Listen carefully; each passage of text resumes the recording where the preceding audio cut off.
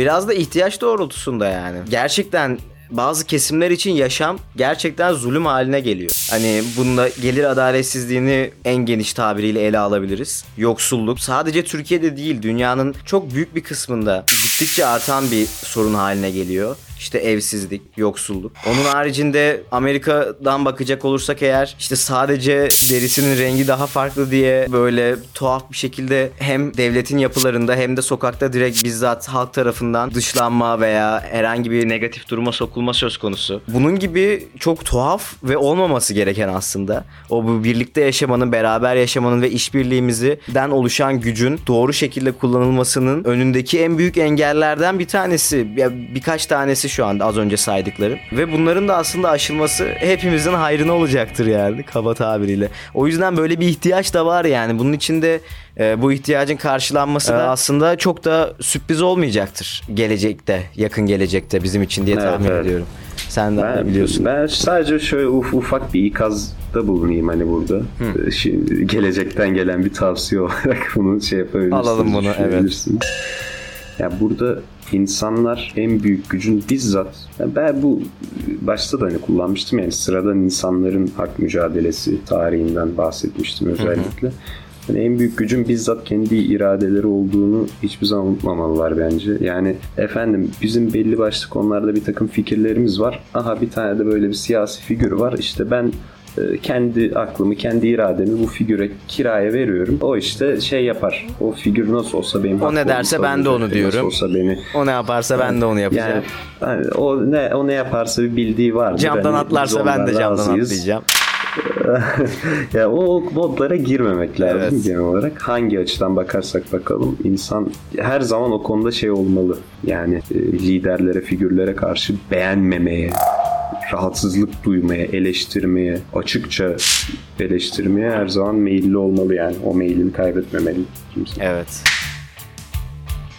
Konu bağlanıyor gibi yavaş yavaş, öyle hissediyorum. Çünkü bu bahsettiğin gelecekten gelen tavsiye de yine biraz bu progresivizm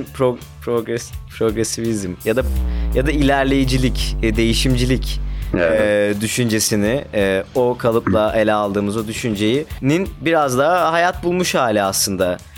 Bir şeylerin her an değişebileceğini, ihtiyaçların, düşüncelerin veya ilerleyişin değişebileceğinin farkında olmak ve bunun farkında olduğumuzun da farkında olmak aynı zamanda.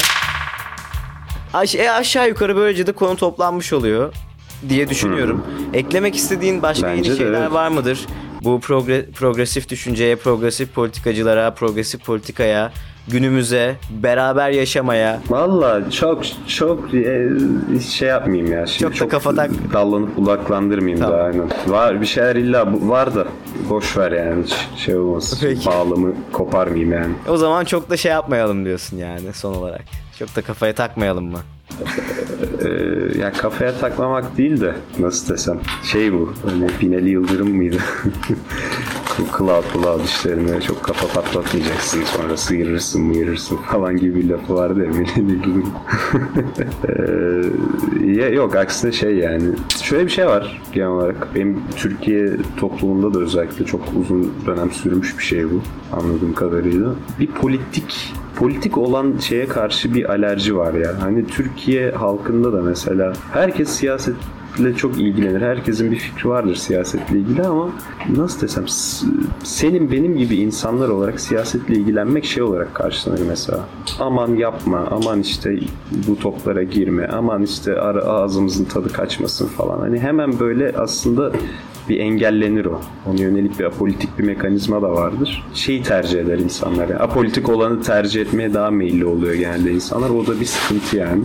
O konuda o yüzden insanlara asla şey diyemem, hani düşünmeyin bu işleri falan gibi bir tavsiyede hiç bulunmayayım. Yani şaka yolu da olsa aksine kafanızı meşgul etsin yani mümkünse. Muazzam. Çok teşekkür ediyorum o zaman. Öyle. Buralara kadar geldin. Biz ne zaman dönüyorsun? Valla 1-2 gün daha takılırım ya ben bu dönemde. Geçen işte şey oldu yani, bu ilk otobüse bindiğimde falan hani insanlarla böyle bir sohbet muhabbet edeyim, hani bir fiziksel şey olsun, hani insan heyecanlanıyor sonuçta 2021 yılının insanları gördüğünde. Çok değişmiş burada işler yani. Maske filan takıyor insanlar. O tabii. döneme denk gelmişim ben. Salgın dönemine. Ya kusura bakma. Biraz can sıkıcı yani. O yüzden normalde bir hafta daha kalırdım diye düşünüyordum ama Ne gerek insanların yüzünü göremiyorum zaten. O yüzden yani birkaç güne kaçarım gibi. Güzel. O zaman yine denkleşirsek görüşelim mutlaka gitmeden. Görüşemezsek de sana çok iyi yolculuklar diliyorum. Kendine çok iyi bakasın. Alo. Çok teşekkür ediyorum tekrardan. Abi genel bir teşekkür ettim. Senin internet Abi oldu genel ya bir bende. teşekkür ettim. Güzel dileklerde bulundum. Öyle. O kadar. Ben kaydettim zaten. Sıkıntı yok. Ha. İyi o zaman gelecekte görüşmek üzere. Ne diyelim? Gelecek de bir gün gelecek.